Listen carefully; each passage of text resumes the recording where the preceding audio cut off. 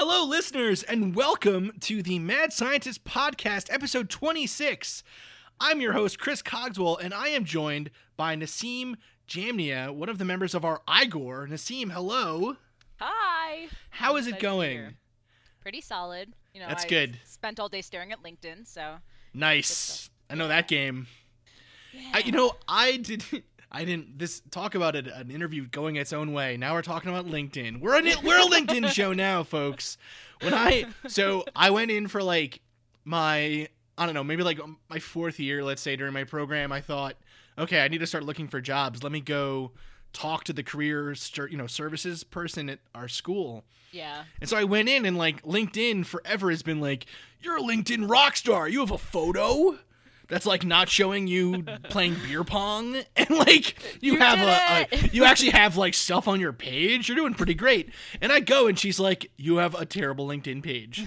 I was like, no. So I needed to like, she was like, you have to write a really good about me section that'll draw people in, but then also give them lots of info that's professional, but not too professional. You want to seem approachable and cool. I was like, oh no, this is an impossible task. Anyways, all right. Nassim is, like I said, one of the members of the Igor. Nassim has a Patreon page right now and a weekly newsletter. So if you guys are into, what's being said on this episode, I'm sure you'll enjoy it. So do you want to tell us a little bit about that? Yeah. So I started the newsletter about a year ago, kind of as write something consistent. And it's kind of evolved with time, and a lot of it focuses on just like growing pains, becoming like an adult in this specific culture and society. And so like last week was about Charlottesville because of course, but like a couple months ago, I don't know, was about like fat antagonism and fat phobia, and I've written plenty about mental health and stuff like that. So they're called the Tuesday Telegrams. They're at tinyletter.com/Nassim. Very easy to remember. So sign up, come join us, yay! That is easy to remember. Man, you like sniped that tiny URL with tinypage.nassim. That's like pretty good. Every time I try to get like www.chris.com, it's like, do you want this domain? Send $1 billion to whoever. It's the perks of having a unique name. That's true. That's pretty great. Pretty great. All right, let's get into this episode and roll the intro music. Welcome to the Mad Scientist Podcast, episode 26, Mental Health Myths, Part 2.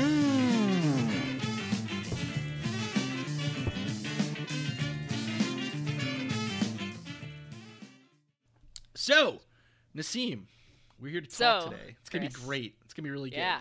I'm excited. Awesome. First off, maybe, I don't know, do you want to tell the listeners a little bit about how I, asked if you wanted to come research for us? I guess. Yeah, it was kind of a random thing, I guess. So I met, or I should say internet met, TJ Cunahan from the Pints and Puzzles podcast through another podcast called Off Duty. And, so you guys did a joint episode. Yeah. And I listened to it and I was like, wow, this is really great. And then I think I tweeted at you and was just like, hey, send me a sticker or something like that. And then I said, if you guys ever need to cover why vaccines are great and, don't cause autism, contact me. I've written a gazillion papers about it. And you were like, hey, you want to join the team? I was like, oh, okay. Yeah, it was pretty great. So, honestly, I joke about this all the time, but it's pretty much true. Without TJ, this show would never have, happened because... He's a great human. Research team, basically, is like a lot of people we picked up either just from, me having 1 billion undergrads working for us, right? But also people hearing about the show from TJ or him just being super helpful. And on top of that too, this microphone I'm recording on, he sent that to you, right? That's what I thought. Yeah, I remember him complaining about the sound quality. Yeah, yeah. He was like, your show doesn't sound good. Here's a microphone that'll make it sound better. So thank you, TJ. If you guys aren't listening to Pints and Puzzles, please do so. He'll be starting up again soon, and we're actually working on another double, a special smorgasbord episode, whatever. Cool. I just totally butchered the word smorgasbord. Well, whatever. And I decided I wanted another go at it, which is rough. Cool. All right. Cool. So this episode, we're going to be talking about, again, mental health myths. And Part 2. actually, part 2. And actually, you brought up something really interesting, which was the horrible attack in Charlottesville. It was interesting. So usually when those events happen, this is not in our list of things we're going to talk about, but it's too late now. We've done it. Oops. Not sorry. Not sorry. So the attack in Charlottesville, one thing I found really interesting was that because it didn't involve a gun, the first thing that people jumped to wasn't that this person must have been like some escaped mental patient or something. Do you know what I mean? Yeah, that's a good point. Yeah, totally. Like, I was struck by that on the day that it happened.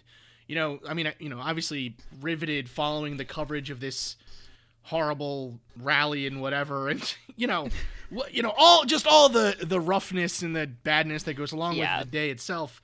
And then on top of that too, when there was actually a terrorist attack, a domestic terrorist attack, it was kind of the first thing I thought was, I wonder how they're going to, first off, terribly, the first thing I thought was, oh God, I wonder what side this guy was on. Do you know what I mean? Oh, yeah, no, I get it. It's a very, it was politically charged atmosphere. It's a very political thing. And then on top of that too, it was like, oh no, I wonder how this will be framed in the media as, either, I don't know. It's always an interesting conversation we have after these events that it kind of lays bare all of our prejudices as a society, Yeah, but I think your point about, I'm just thinking of, I hadn't thought about him not being labeled as mentally ill. And I feel like that's usually the conclusion people, or I should say the media, jumps to when it's, it's like a white person. Sorry. No, absolutely. I'm like super liberal, but yeah. So I mean, but what are the words that I'm trying to say? But it doesn't. But that doesn't change. Like the way that we're talking about these, white people who they're troubled, or their mother said they were super nice, or bullshit like that. But we always talk about it the same way, and nothing happens afterwards. Yeah, no, it doesn't. And I actually think so. I think what's really interesting that I hadn't really considered until you said it just now is, isn't conversation great? It's so good. This is the thing, listeners. If you don't agree, I know for a fact that there are a number of listeners who don't agree with us on everything, and that's fine. You know what I mean? But I think I actually really like Katie thinks Katie doesn't understand why I listen to this guy, but I really like this radio host in Boston where I used to live named Dan Ray, because I disagree with him on everything, but I find him so charming and nice that I listen to him and I'm like, oh Dan, you're just wrong. That's how I feel about the Off-Duty Gang. I've met them and they're amazing. I love them, but every time they say something, I'm like, oh you guys, you don't understand how racism in this country works. It's patronizing really, shit like that. I know, but it's a really interesting. Anyways, I hope that if you're listening to this and you don't agree with us, at least you can listen and think and have a conversation at home then with someone. But yes, what I was gonna say before, again, that tangent, was the idea that it's almost a way of, so one of the first uses of the mental health defense in a major trial was for John Wayne Gacy, who was a serial killer, and he used it almost as a way to remove blame from himself, right? Yeah. And it was a very exploitive use of it in that instance. If there's a really good book that was written by his lawyer, his defense attorney at the time, where he goes into how Gacy got super drunk and came to his office and just admitted everything. Oh my God.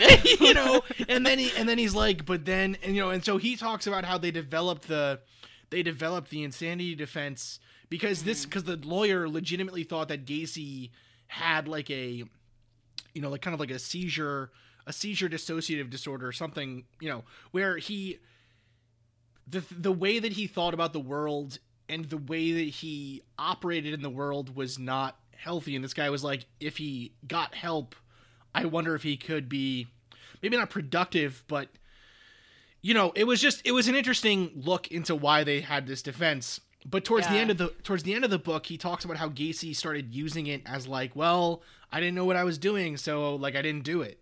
Right. And so over time it morphed, and he even says in the book, he's like, well, I feel like we kind of got taken in by Gacy ourselves. That point building to say, I think in many ways still, not only do we think of, I think when people who are being accused of a crime use the insanity defense, first off, we always assume that they're doing it in a way to skirt blame. Yeah. Right? But on top of that, too, in instances like Charlottesville, or anytime there's like a shooter or something, when people say, well, this person was crazy, what they mean by that, and they only use it seems, when it's a white person who does it. Right. It's of course. It's right. It's a way of, again, deflecting blame from them, right? Yeah. No, it's curious to me because on one hand, like you want to hold people accountable, and like I listen to too many true crime podcasts and stuff like that, and so like on one hand you're like, well, we want whoever, whether or not the prosecution got it right, more often they get it wrong, we want to hold them accountable. But on the other hand, man, it's hard being mentally ill. Like, yeah. I mean, like I have the type of illness where I like take too much blame for things, and I like. So I have like the opposite problem, but like, how do you balance the fact that you want to be compassionate and you want to be able to help somebody who's ill with the fact that they're probably, or maybe not even, a murderer or a rapist or some other horrible person? Yeah, I think, well, it comes down to this.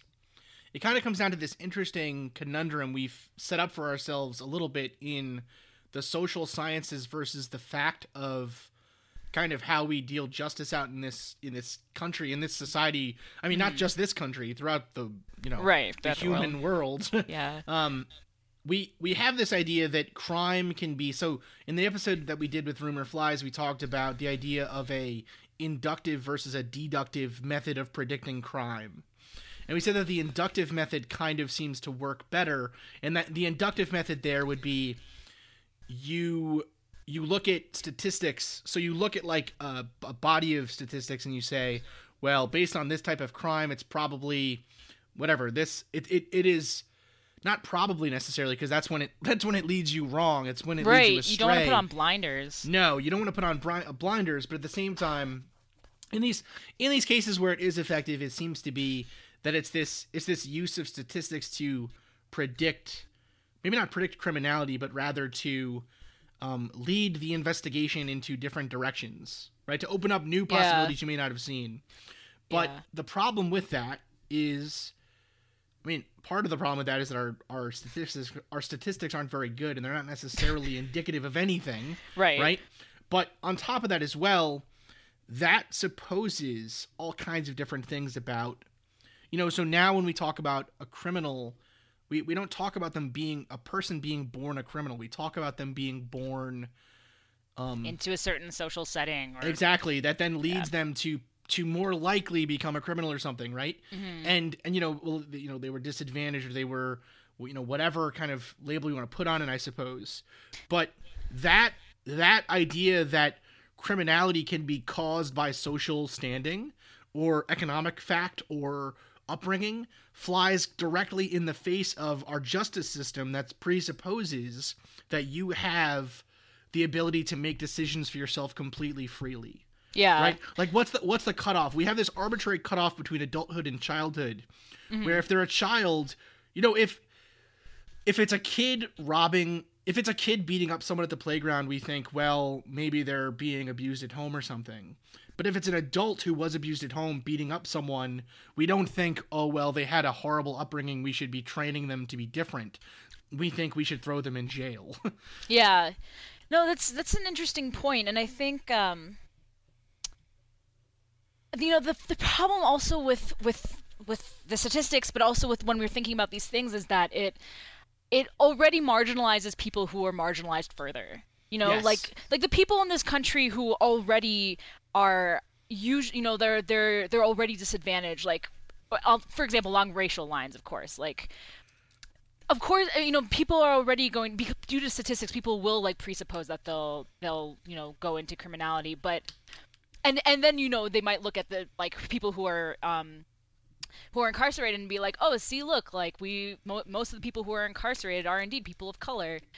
Right. Therefore, they are more likely to be. Yeah. Exactly. Right. Exactly. But and it's kind of like, but our system is built that way. Yeah. It's not right. It's not taking into account the structural things that might cause that to be a higher representative piece for absolutely. And that's actually one of the really interesting parts that we talked about in the first part of this series, is that when you removed from the statistical analysis the fact of like being both an addict and also suffering from a mental illness that's going untreated, and in many ways addiction is a mental illness. Yeah. When you suffer, or when, I suppose maybe that's not the right wording then. I suppose what the wording should be is when you are self-medicating for a mental illness, you tend to then, the statistics then, if you remove that fact from the equation, then it kind of levels off again to be like the average, you know what I mean? Then it becomes a question of, well, we don't really treat addicts or people with an addiction problem all that compassionately in this country. Right. We don't really do a lot to help them, so they're kind of being forced into situations where violence is more likely. It just becomes a whole big... I mean, really, that's the problem with science. It's just too many questions. Things should be simple. That's what I'm saying. Well, I think it's especially complicated in the social sciences. Yes. Because in a lab we can, depending on the discipline, we can try to reduce down until we have, these very strict variables and, claim that we're being very precise and accurate. But you can't do that with humans. Like, no matter how you try, you can't do that with humans. Right, and that's actually a really interesting part of the social sciences, is trying to find cases where you didn't cause the situation to be as it is, but you can now study it. Yeah. Right. It kind of leads to some interesting situations, So actually, that leads us right into something we had wanted to talk about, which was, how do we actually model? So we've talked a lot so far about, mental health as kind of and I don't mean we as in like you and I right now. I mean like the show generally, right. I guess the all-encompassing we. we've talked about this sense of mental health being both a social thing, a historic thing, and like a physical illness. Yeah. Right? And kind of also how the way that other people see mental health might change the way that you seek treatment or how you feel about yourself. Yeah, totally. But another really interesting part of it is, how do we treat and learn about mental illness if, one of the really interesting... So I always like to talk about this case, and so there was a case where they had... two individuals with a delusional disorder, I guess, or almost like narcissism or grandiose personality or something. And so they believed that they were, I believe it was like either Napoleon or Jesus or something. And so then, as kind of an interesting study, they put them in like a group setting with each other, these two individuals. Mm-hmm. And both of them decided simultaneously and on their own that the other guy was lying. Yeah. Right. Huh. Right. And so so it's one of those interesting situations with social sciences. But anyways, the one interesting thing with mental health is that we really don't know all that much about why it's caused or how to treat it. Yeah. No, that's definitely true, especially like as it is with most disciplines. As you learn more, the less you know. Yeah. Absolutely. So we didn't say this at the beginning, which that's my fault as the host. But Nassim has done research in a lab on mental health models in animals, and also just kind of brain stuff generally that I am too bad at biology to understand. But so one way, just to give the listeners a little bit of background, one way that so first off, I guess we should talk about the current state of mental health treatment. So right now, kind of what we do is we have a class of drugs that we have some idea about how they affect the brain's chemistry, and we just kind of try different mixtures of them for different things. So, and it's almost more like we don't know how to, say, for instance, turn on or turn off like obsessive compulsive disorder, but we do know that if we treat different aspects of it, like the anxiety or like the depression or like the, whatever, then we can have better, it's a better time then, or it's easier to treat with therapy or with, real, like, kind of what I think most people think of as classical psychiatry. Yeah. Right?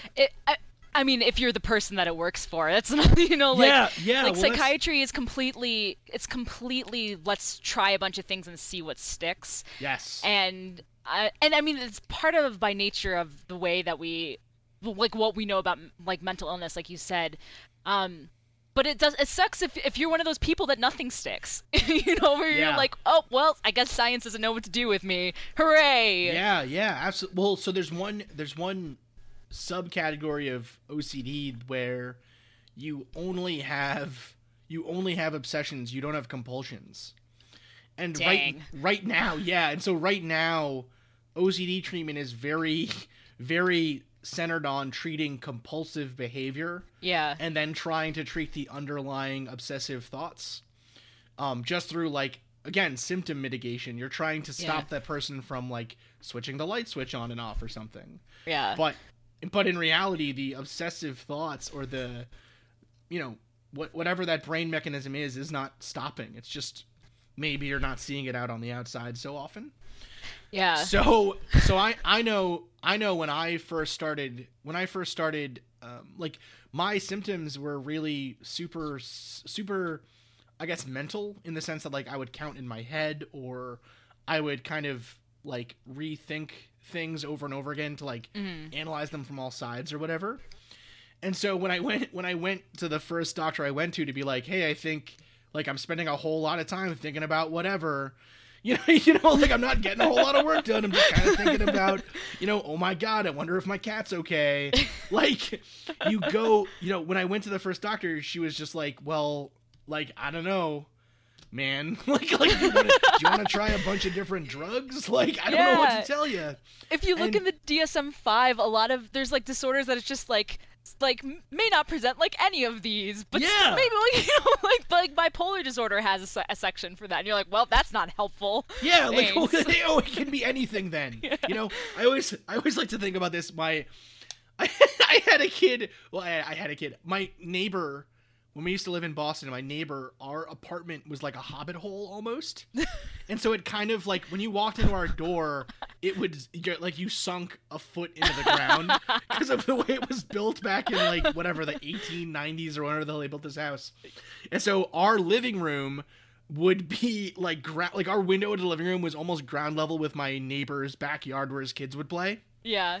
And so, like, not only did they get a full view of, like, whatever I was watching on TV, and, like, one of the kids would, like, sit in the window sometimes, and I'd turn around and be like, no! But I would also get to hear all, like, the weird stuff that he would say. Yeah. And so, one time he came home with his dad, and he had a balloon, and he was like, he said, my balloon is either red or it isn't. And it was like, oh, so anything. That sounds then. philosophical. Yeah, yeah. Like, Dang, but I remember, like, Katie and I both looked at each other like, so everything? like it can be any option. The balloon can be anything. Then that's great. That's really helpful, little kid. It's funny. Because there's so many, like, symptoms in children where it's just like, oh, whatever, they're being kids, but there's, like, mental illness in kids is so underappreciated. So when my mom does a lot of work in this, she's a professor of child development, and it's something that, like, even sometimes as young as infants, like, there are things that you can see that you're like, oh, I've got to, like, I don't know, work on attachment issues. I gotta get on this. Yeah, absolutely. Yeah, you know, but you know, so a lot of people write it off as like kids will be kids, and I'm sure that is true for, you know, like some kids, but there's so many other kids that like they want help and they don't even know that they need help or that they want help. So when I remember very distinctly, and this was actually part of why I refused. I think this is part of why I personally took so long to get treatment at all, was that a lot of the things that I had done since I was a kid, all of a sudden doctors were like, nah, man, you shouldn't be doing that. You know what I mean? Like they like one of the things I did was, and again, so this is another important point we kind of wanted to go into, I guess, was that a big part of all of these DSM-5 categories for what constitutes a mental health issue versus what doesn't is it debilitating to the person's life? Right. Like, does it cause them undue distress? So if you're for home, like 2 weeks or more, you know, they almost attack on the time too. Yeah, they're not like when I was trying to get medicine to like help with my anxiety or whatever, I had to be like, no, you guys don't understand. This sucks. Like, I'm like, no, you don't get it.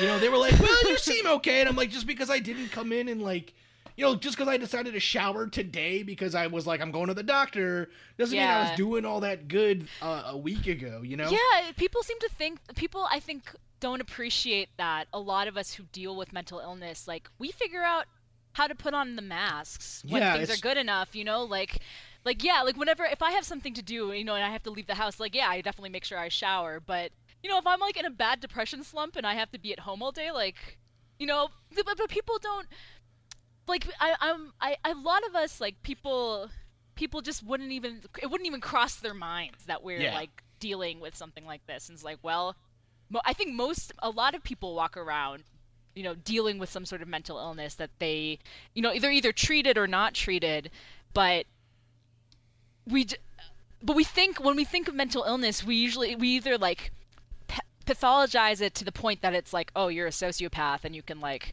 hide everything you do, which perpetuates stigma against people with personality disorders. Absolutely. Or we just assume, like, you know, we assume that you're like a total mess all the time. And like, I've been a total mess, you know, like I have been at that point, and that's not always what mental illness looks like. In fact, I think most of the time it doesn't look that way. Absolutely. I mean, I always like to think so.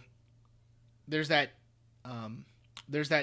the famous view of like Howard Hughes when he was really in the hardest slumps of his OCD based like paranoia, I guess, or whatever, where he was like, you know, in a room peeing in jars and like, you know, really like not touching stuff because of germs or whatever. Yeah. But it's like, that's the view we have, not the view of like the famous aviator who developed all these amazing things, you know, like he wasn't being treated. Like, it's, I don't know.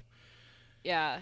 And it's funny, you know, a lot of the things that we diagnose too, they're on like the same spectrum. Yeah. You know, like autism used to be considered a schizophrenic disorder, and OCD is sometimes considered an autistic disorder, and so is ADHD, and then really, like, I think the point of all that is that like things overlap. Comorbidity is like really important, and I don't know if at some point I don't know if at some point we're going to move towards being like, we're going to abolish these names and just try to work on symptoms.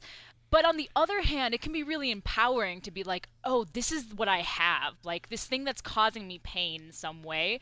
That's just, like, people recognize, someone out there will recognize that I'm in pain, and they call it depression. They call it OCD. So I have kind of mixed, I mean, on one hand, like, treating the symptoms might be the like practical way to go, but on the other hand, I hope it doesn't like remove our autonomy and our power. I think it's a really it's an interesting problem because, like we were saying, we really don't have very good methods for, I mean, we have methods that are effective, but they're not effective for everyone. Yeah. A lot of it and they take a long time. They take a very long time to even get some semblance of, back to normalcy, I suppose. And then on top of that too, but even that, like back to, I mean, we kind of skimmed over the ableist language thing, but even that sense of like back to normalcy, like what is normal? You know what I mean? It's not, I guess back to functioning, back to happy, back to, I don't know. But I think a big part of that actually will be, how do we start to develop these, do we get better at diagnosing and understanding these things? And that actually comes back to where we almost got to, which is actually, how do we study psychiatric disorders if we can't? How do we study anything in biology, I suppose, but especially with psychiatric disorders, where, so for those listening, a lot of our research in biology, there's this thing, I don't know exactly what it's called, but it's almost like the chain of research animals, I suppose, or the chain of biological research. And the way it goes is, welcome to Anthology of Heroes, the podcast that explores the most pivotal moments of history through the eyes of those who lived it. In this podcast, we don't spend our time recounting facts and dates. Instead, we follow in the footsteps of national heroes, kings, or ordinary people who lived and breathed the moments that shaped our world. We're not hemmed in by eras, borders, or religions. Instead, we seek out the tales of those who defied the odds and fought passionately for their beliefs. Whether they're right or wrong is up to you to decide. From Vercingetorix's doomed rebellion against Rome, to Osceola's unshakable war against the USA, all the way up to the inspiring Sobibor concentration camp uprising in World War II, each episode is an immersive listening experience, blending music and sound effects to really draw you into the story. Our episodes go for about 45 minutes, making them perfect for your commute, and are crafted using a wealth of historical sources, which I list on our website if you want to learn more. I'm the host, Elliot Gates, and I'm thrilled to have you joining me as we uncover history's hidden gems and illuminate the faded pages of our past. Look out for the Anthology of Heroes podcast on Spotify, Apple Music, or anywhere else you get your podcasts from. You try to do research in such a way, in researching this at these levels and at these certain things, does require at some point either a cell or an animal or an insect or something. And so you try to, there's kind of like almost a hierarchy, I guess, where we consider cells to not have rights, really. We then, I mean, it's actually an interesting question. I remember when I was in undergrad in philosophy, there was let's finish this thought, and then I will go on the tangent. Okay. So we kind of start at the level where we don't think of collections of cells really as having the same rights as, say, a zebrafish, which would be our next move up, or a zebrafish actually is kind of high up the chain. But we'd go from cells to worms, we go from bacteria cells to human cells, right? To worms, to fruit flies, to zebrafish, then to then going up. And so at the very top of that list is humans, and then right below them are non-human primates, and then and in many ways it's kind of like it's almost like the cuteness. There's like a cuteness factor that comes in, where it's like, you wouldn't test on like Bambi, but you might test on like a feral pig, even though the feral pig might be closer to us. Like, but they're not usually feral though. Right. They're not usually feral. They're usually pretty well behaved. But, I guess it's sort of the sense of like, okay, we need to do these tests because there's no other way to know if our treatments will work on humans, or even will be likely to work on humans without either unleashing them on humans somehow, which has its own moral and ethical questions. So we try to it's actually really this is what my wife was working in previously, was trying to minimize the ethical hazards, I suppose, with animal testing, right? Did she work with Iacocca? So she didn't work at Iacocca, but that would be like her dream job, or it would have been. Oh. I don't know what her dream job would be now. She was working. I mean, because now she's like in vet school, so it's gotten much more. Things have opened up considerably, I suppose. Man, I know that feeling. Yeah, I know. So what she was doing was she worked with a team that did non-human primate research at MGH. And so on top of that, they're one of the few centers left for like the listeners. there's a movement with like national funding to not fund non-human primate labs, and to basically try to shut those labs down with time, such that we're no longer doing any experiments with non-human primates. Which is both like a wonderful thing, but also a sad thing for research. It's that trade-off, right? And so what her job was basically was ensuring that the animals were treated. I mean, she basically worked with a team of vets and vet techs that took care of the animals, ensured that they were healthy, happy. Like a big part of her job was making toys and things for the animals to play with. No. Yeah, but it's still a very, I mean, she then moved on to doing like HIV/AIDS research. Again, though, in an animal model, like, I don't think people realize, I suppose, how much of our biology has to happen through animals. Yeah, I mean, or it does. Happen. It does happen through animals right now. I don't know if it has to in the future, but it does currently. Yeah, if you want to get something approved by the FDA, you have to show preclinical models first. Yes. And usually those preclinical models have to be rodents before they'll let you onto phase 1 trials. So, I mean, like any modern, certainly like any modern treatment that like comes onto the market has gone through years and years and years of testing in animals, which does, present its own like ethical quandary. Right, but it also means then that, I mean, we're not like shooting stuff into humans and then being like, I wonder what'll happen. Yeah, no, so people who are, they protest for animal rights, there's a couple of things to think about. One is that if we want to do biomedical research, we have to use animal models. Two, I worked with animals for like 6 years. That was my work. That was what I was going to do my PhD before I left.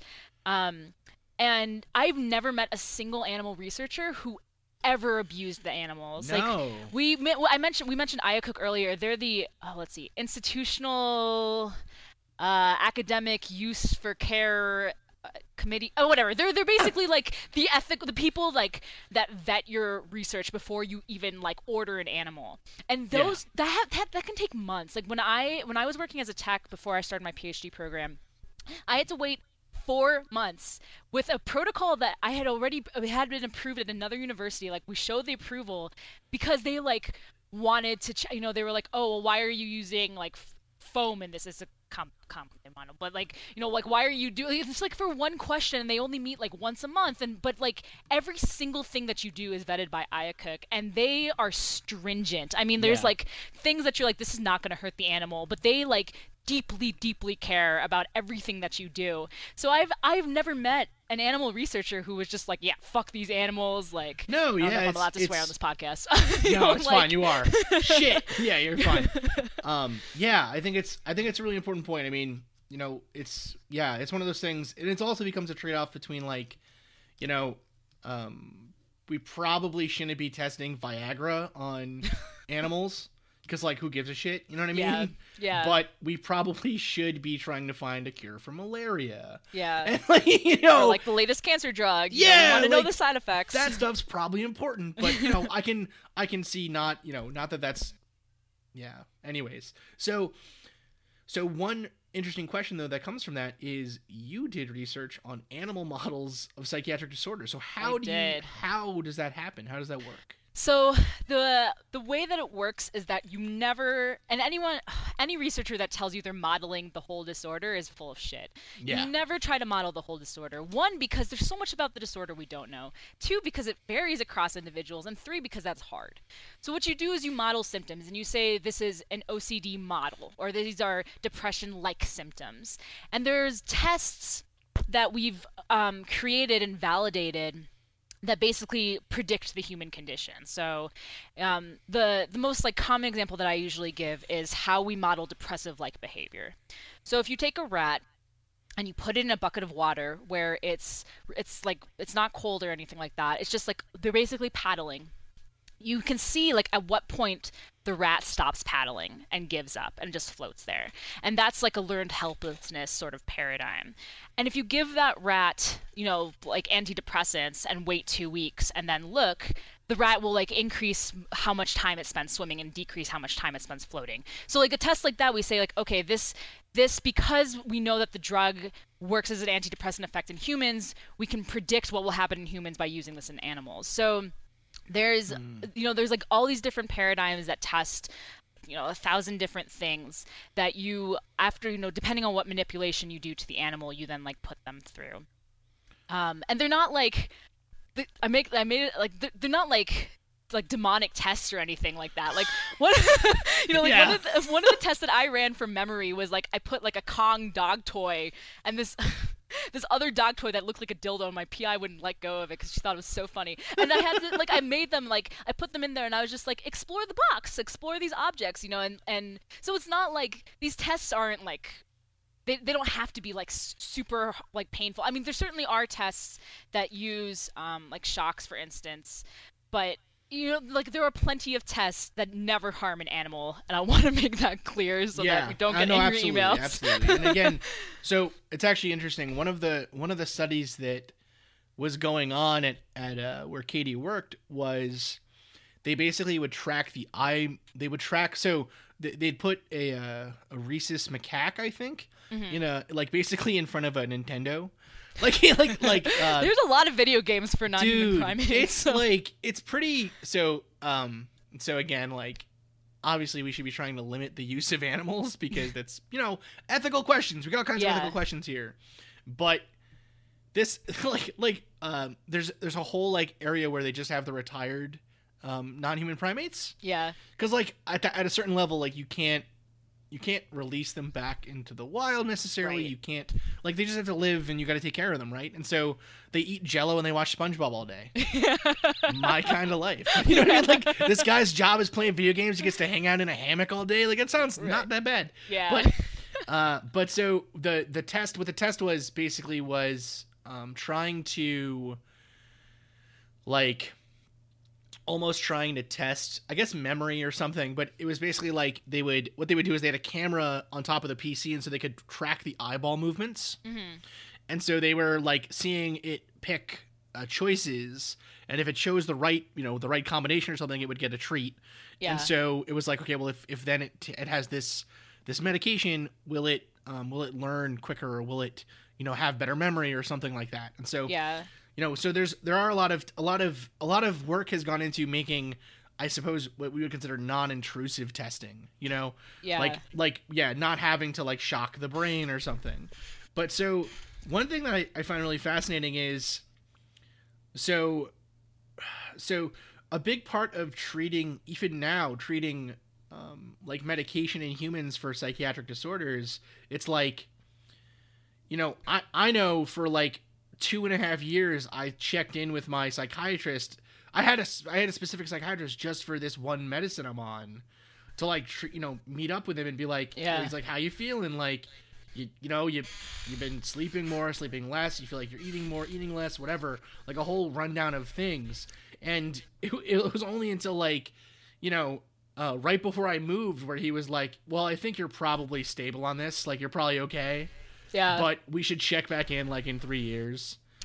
and if you've like, I don't know, have any drastic changes, you should just let me know in the meantime. And so I guess what I'm trying to bumble into is the idea that it's a lot of these things are literally psychiatric. It's like, how do you envision something in your mind, or how do you what is your brain telling you in the sense of like a thought or a vision or a flash or something? Yeah, right? And sometimes you think those, like, even so I've been on antidepressants, I think, for 7 years, but still, like, I'm like, oh, maybe this thing that, like, I'm thinking, or this thing that I'm feeling, like, maybe I'm not supposed to be feeling that. Like, even if you've been treated for a long time, there are things you'll normalize, which, like, other people who aren't on this med, like, might not feel that way, and so maybe you can get better. Yeah. Maybe there's something better. Well, so what I was actually thinking is those aspects of it can never, or like, so you mentioned the rat who seemed to kind of lose interest or give up in terms of like staying, I guess, afloat or not wet or something. Yeah. So I wonder, in the same, like that though, in an animal does not have any. How do you know that you're not just treating then? You're like, this medicine is just like, because it's coated in sugar or something, it's just giving them a little bit more strength or energy. I mean, in terms of animals, we actually do test for that, and a lot of times what the test is locomotion. So it's like, oh, well, did the animal just move more than before? Because, like, hello, then of course you're gonna have different results. So we do, like, a thorough research study will test for confounding factors. Okay. But sometimes you have to think like, like, are we treating any, like, we can't know whether or not animals have a theory of mind, like we can't know whether like what the rat is thinking, and like whether the treatment we did has affected the rat in a cognitive way that's not measurable by memory, and are we treating that or not. Like that's like, we can't know that. And in humans we can only kind of know that because everything is so subjective, and we don't have like a good. There are some researchers trying to develop this, but we like don't have like an fMRI that we can look at and be like, oh my god, like this person is totally having these symptoms right now because of this flare up and the nucleus accumbens. Like, we don't have those, and I forgot what my point was. So wonderful. So no, I think what we were both talking about was the idea that we don't have very good. Because let me try to rephrase this in a really interesting way. Because we don't have very good data coming into our models, like this brain state, this part of the brain lighting up means that this is occurring. Because we don't have that even for humans yet, it gets even more murky for animals. And so when we treat these animals, when we treat these disorders with animal models, not only is it very affected by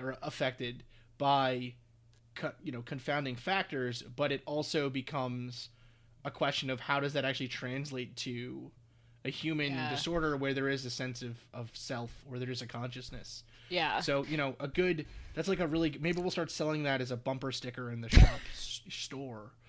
That whole super long. Well, maybe we'll sell it as a blanket or something. Perfect. But yeah, it's really good. So one really interesting thing that I thought you had mentioned was that you had seen eating disorders in animal models. Yeah, that was so interesting. So I did that when I was an undergrad, and one of the grad students in my lab like developed this model specifically of anorexia, and what she did was that. This is where like any animal rights people are going to get really upset. She basically tested like, if you food deprive a mouse, will it starve itself to death?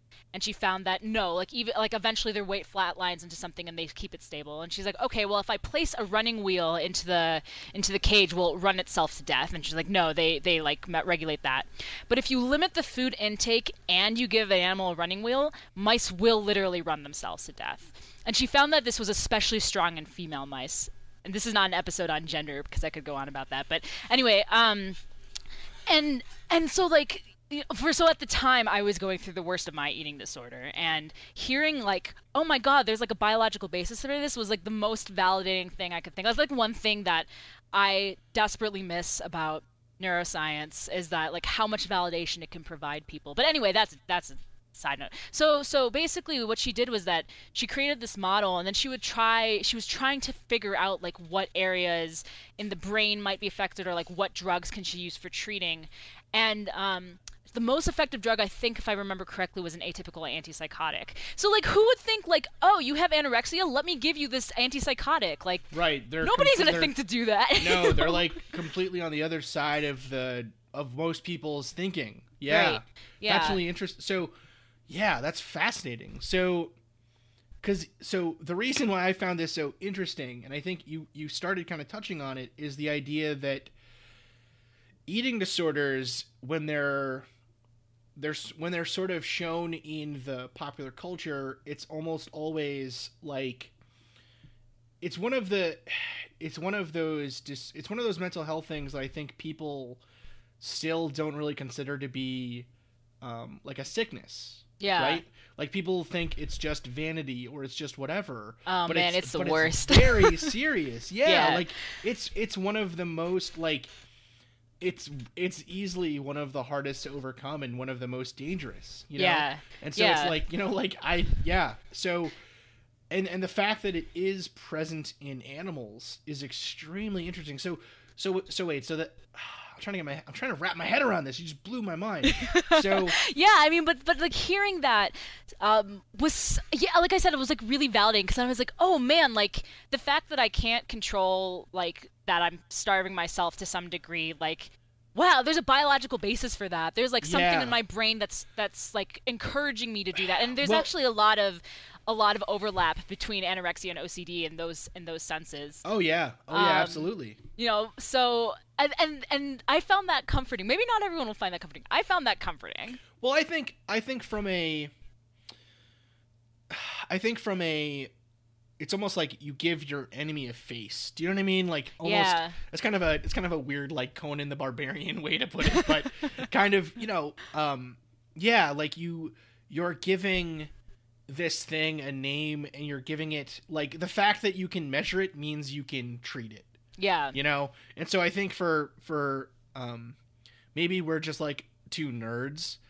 And so we're, I mean, like, we are, Chris. So I like, know, but you know what I mean? Like, if maybe it's just that because that, like, the measuring of stuff, like, I find that very comforting, the sense that, like, not comforting, I suppose. Like, I don't go to sleep with, like, a ruler next to me, like, oh, ruler, oh, 2 centimeters, I love you, But this sense that if it's something that science can at least understand partially, then maybe there's hope for a treatment that, and that it's not your fault. You know what I mean Right. too? Yes. It kind of makes it like, well, no, I'm just sick. It's not, I'm not getting over something or whatever. But then to link this back to the insanity plea, like when do we draw the line? Like, do we draw that line? Well, Not complicated. it becomes no. I mean, it's extremely complicated. So we kind of touched on this too, but it's really important, I think, to kind of keep putting it out there for people to hear. Our idea of what is or isn't a mental health disorder has changed even so much in the last 10 to 5 years. Yeah, totally. That it's astounding, and it just kind of brings it all back to like, we don't really know all that much. We don't really know how to treat these things, and we're kind of trying to work it out as we go. We're kind of making things up as we Totally. as we try. And Which so, a lot of scientists find frustrating. I mean, we know the limitations of our field, and like we're trying Yeah. world top amazing researchers like, oh, like why Yeah. don't we know this yet? No, it's one of the challenges of all. I think it's always a really funny argument to get into. When I remember when I was in undergrad, we used to do these. The philosophy department had like a really cool student-led kind of, I guess, talking, kind of like a seminar series almost, called the Socratic Society. And so what we used to do was we used to come up with like topics and then argue about them all together. Yeah. And so invariably it would end up with like me arguing against everyone else, because I was like one of well, actually, it's really interesting. Our philosophy department had a lot of scientists in it. Interesting. But maybe not so many that were like as opinionated or loud as I was, I guess. Yeah. So this is a past, I'm sorry, Socratic Society members. But so I remember we had one where, or I always seem to get into it with one of a guy who I ended up considering a friend, because he thought that the social sciences weren't a science. Man, my abusive ex thought the same thing, and that's why I switched to biology from psychology. So it's common. It's such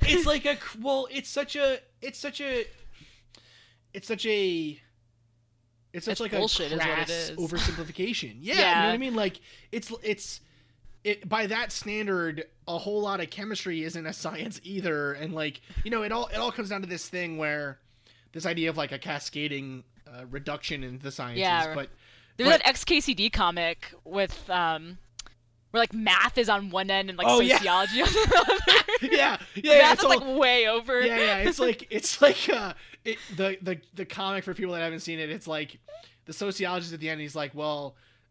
He's like, I'm a sociologist, and then psychologist is like, well, sociology just applied psychology, and then psychology just applied neurobiology, and then, you know, on and on and on and on until finally you get a physicist, and he's like, yeah, well, that's all just applied physics, and then like 20 panels later, you have a mathematician who's like, ha ha, you know, because it's all math. It's all math. So one part of that whole idea is this sense that so criminality itself used to be considered a mental health disorder. Yeah. Right? Like not that long ago, it was considered to be like almost a biological or a learned, like a Pavlovian conditioning almost kind of thing. You know, I mean, if you look back at like the history of, because again, like I also listen to true crime stuff way too much, and I'm way too into the history of like serial killers and stuff. If you look back at like the history of American serial killers, you get to a point where they're like almost all of them were in these like boys reformatory schools where they were like abused severely for months and months and months because the priest or whoever that ran it was like, well, you're bad and we're gonna beat the bad out of you, you know? Yeah. And like that was the standard thing. And then in the the 1920s to like the 1950s, we were like, where did all these serial killers come from? And it's like, maybe you shouldn't have been beating kids at school for like dropping the chalk and stuff, you know? Yeah. But it's this idea of, not that everyone who's abused turns into a serial killer, but abuse has serious side effects, people, so don't do it. Yeah, no, not at all. It just becomes a thing of like the law of large numbers, I guess, you know, like you're creating a system where it becomes so commonplace that of course, even if it's 0.01%, if that's 0.01% of a million people, right, you've got a lot of like, you know, dangerous people out there, you know, or just, you know, whatever. But this idea that it does change over time and the way that we look at it changes is really important. And it's something that, you know, if we think today, you know, what we think today is not going to be what we think tomorrow. I mean, just look at, you know, I mean, I always think it's really funny. I always joke with my mom, that like my mom was like a big, not a hippie per se. My mom really wanted to be a hippie, I think, and then my mom just became like Disco Dora. Like my mom was like, I really like this whole hippie thing, and then she was like, you know, dance, bam, right? Like that's what happened to my mom. And so, but like a lot of the views, even that like the hippies espouse today, it's people that now are like considered super conservative in their views, you know? Yeah. So it's a really interesting change, and it's just something I think we need to keep hitting, bringing home. I think people need to realize that these things are social. A lot of things that we think of as being biological or natural or whatever are actually just social things. Right, exactly. That we're, you know. If we ever do an episode on gender and sex, man, I got you covered. Like I know, we really have to. So it's funny. I was trying to think of. So Halloween's right around the corner, and so we were trying to think. Not of really fast enough. It's not here yet. I know. I wish. I have to put a photo on once I like clean this area of my house out. Our house is like always kind of subtly decked out for Halloween. Yeah. So like we have like a lot of skulls and stuff hanging around, and like we have a lot of like etchings from Dante's Inferno and like Purgatory. You know, like we have just a lot of like kind of creepy stuff in our house generally. Yeah. And then I also have in the closet here where I keep all my guitars and junk and whatever. We also have like a shrine to Halloween basically. And I'm waiting for like amazing. the first leaf to change, and I'm gonna be like, oh, it's time, and I'll just take it all out. But so one thing actually, really quick before we end this, because we're encroaching here on an hour, which is really, time flies when you're talking to a really smart person. Like So you. that's cool. No, like you. So We're not gonna do this again. it's fine. No, we're not gonna do this again. In one thing it's actually a tangent that I didn't think to bring up until we already were in the midst of it, but I think it's really interesting. So we talked a lot about animal models, right? And actually, you're a really good person to talk about this with, because you worked with them and you know a lot and everything. One really cool thing that came up when I was in undergrad, like I said, was an idea that it was a group of bioethicists that got together in Sweden, and they decided that plants used in research also had rights, also had moral standing, right? Yeah. And so the argument was that it ended up becoming this thing where they were like, if you can take away the reproductive abilities of a plant, then you are intrinsically hurting them, and you're taking away their. I can't remember the exact way that they phrased it. I think it was something like,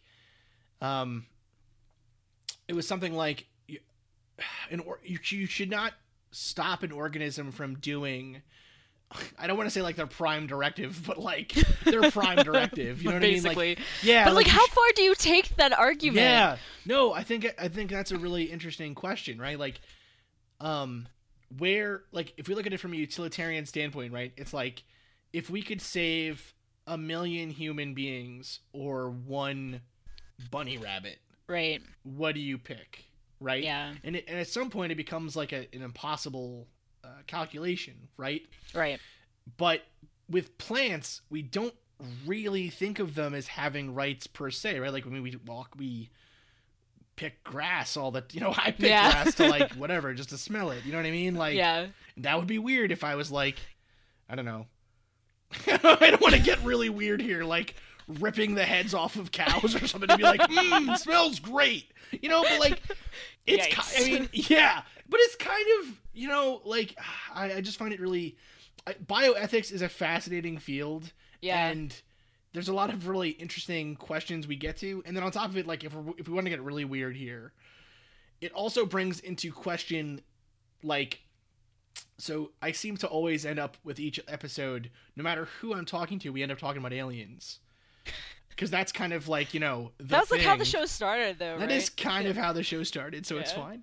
So, like, you have these people that say that they've been abducted or whatever, right? Or that Yeah. they've, man, we are off topic.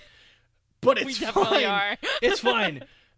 Like, it brings into question this whole idea of, like, if you've developed up to the point that you can travel the stars, don't you think then that you would have developed, I mean, I think that's probably part of a kind of, Marie always says, like, a colonial view of things, but almost like we expect that the more you develop technologically, the more you'll develop ethically, right?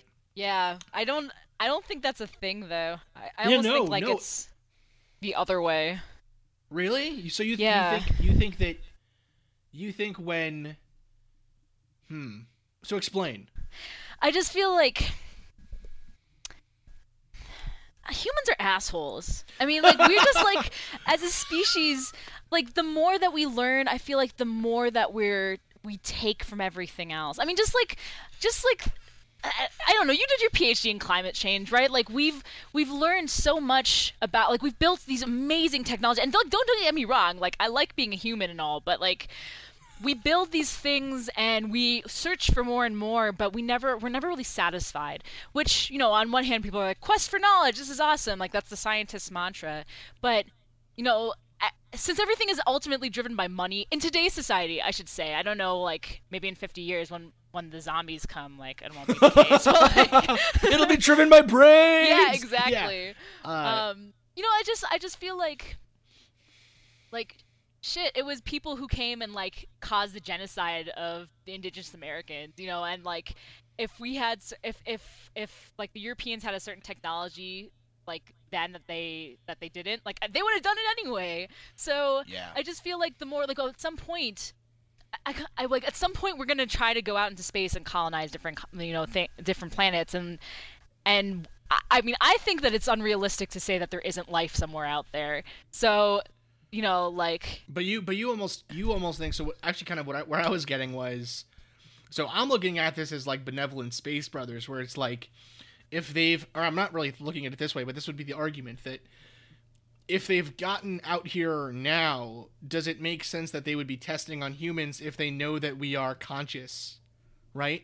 Yeah. That's kind of where I was going. But what you're saying is actually they probably got there where they are by not giving a shit if other things were conscious. I mean, or that's not. that's kind of assuming that like any organism that's out in space has the same kind of morality system that right we would do. even need to. Yeah, and then you like, then there's just like I don't even know how to think about, you know, like what does it mean for something to not have, like it's one thing when you think about like morality across cultures, you know, like I come from a culture where morality means something very specific, but like you can think about that, but like what if morality isn't that framework at all in these things, in which case like shit. You know, everything becomes absolutely moot. No, I mean I think that's one argument that I always see is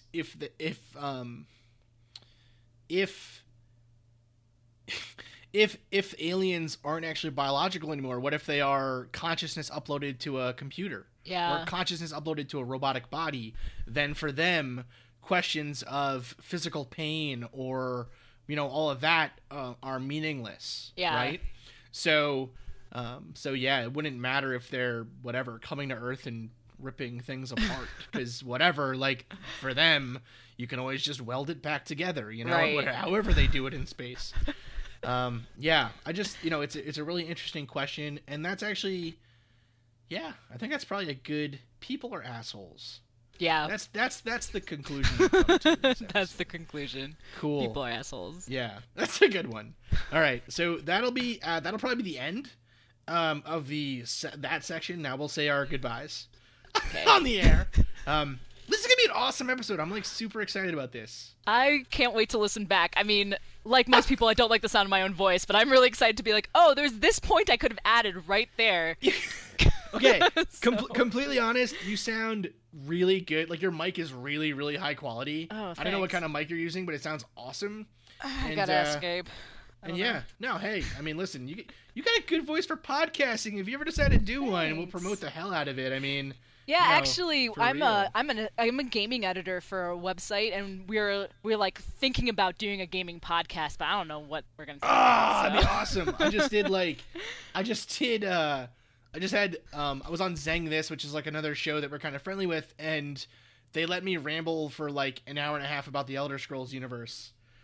Which was Nice. cool. I was like, oh, all you've played is Skyrim, huh? Let's talk about how the planets are all actually, you know, all the realms of Oblivion are planets, and Nerd is a firmament. And I feel like I need to put nerded you out. in a room with Gabe because he like abhors Elder Scrolls. He's like, no, like this is not fun. Like he's not about it. I haven't played them, but yeah, he probably. You guys would probably so butt heads. It would be great. fun.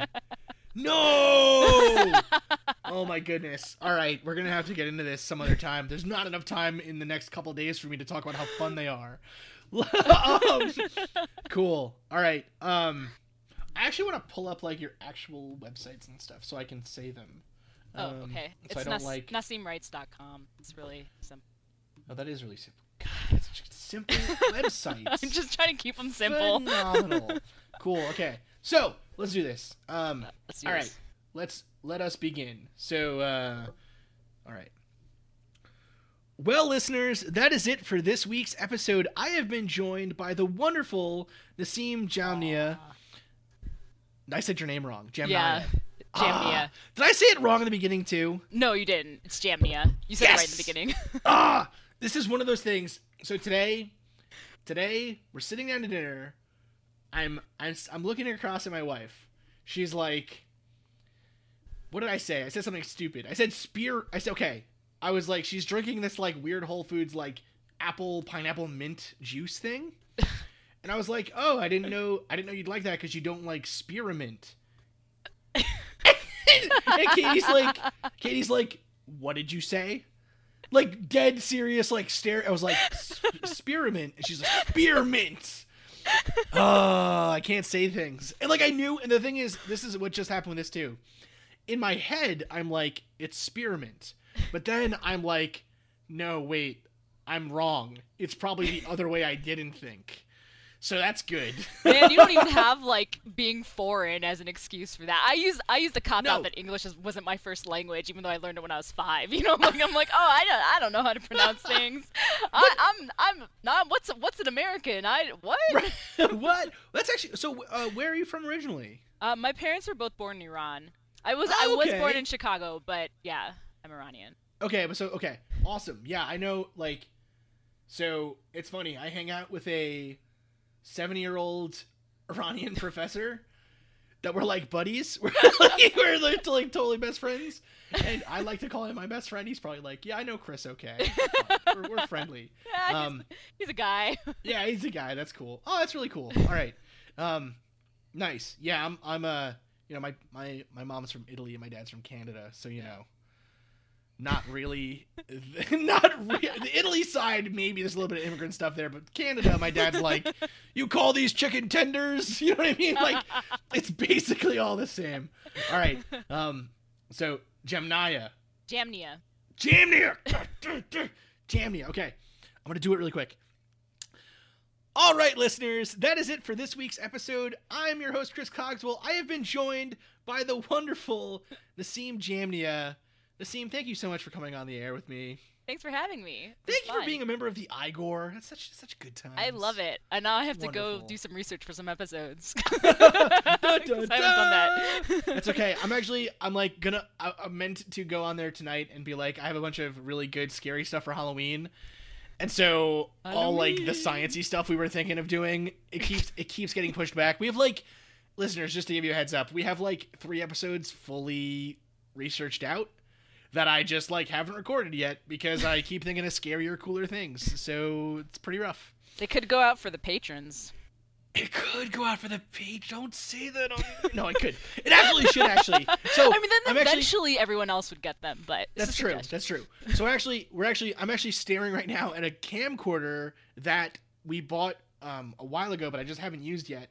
But I'm hoping to start actually doing like science videos too for people. Oh yeah, awesome. So we'll see if those happen. And yeah, patrons, you are actually going to get a pretty sweet episode on thermodynamics coming out soon. Once I find a good time and place to teach Marie thermodynamics. And so what we think we're going to do is we're going to go back and forth where I'll teach Marie something of my choosing and then she'll teach me something of her choosing. Yeah. So it's going to be good. It's going to be interesting. It's going to be weird. That's usually what the show is. That's true, which is fine. Anyways, Nasim, people can find you at nasimwrites.com. Yep. And that has all your stuff on there. Everything. Please support Nasim. Her, writings, everything. Awesome stuff. Thanks.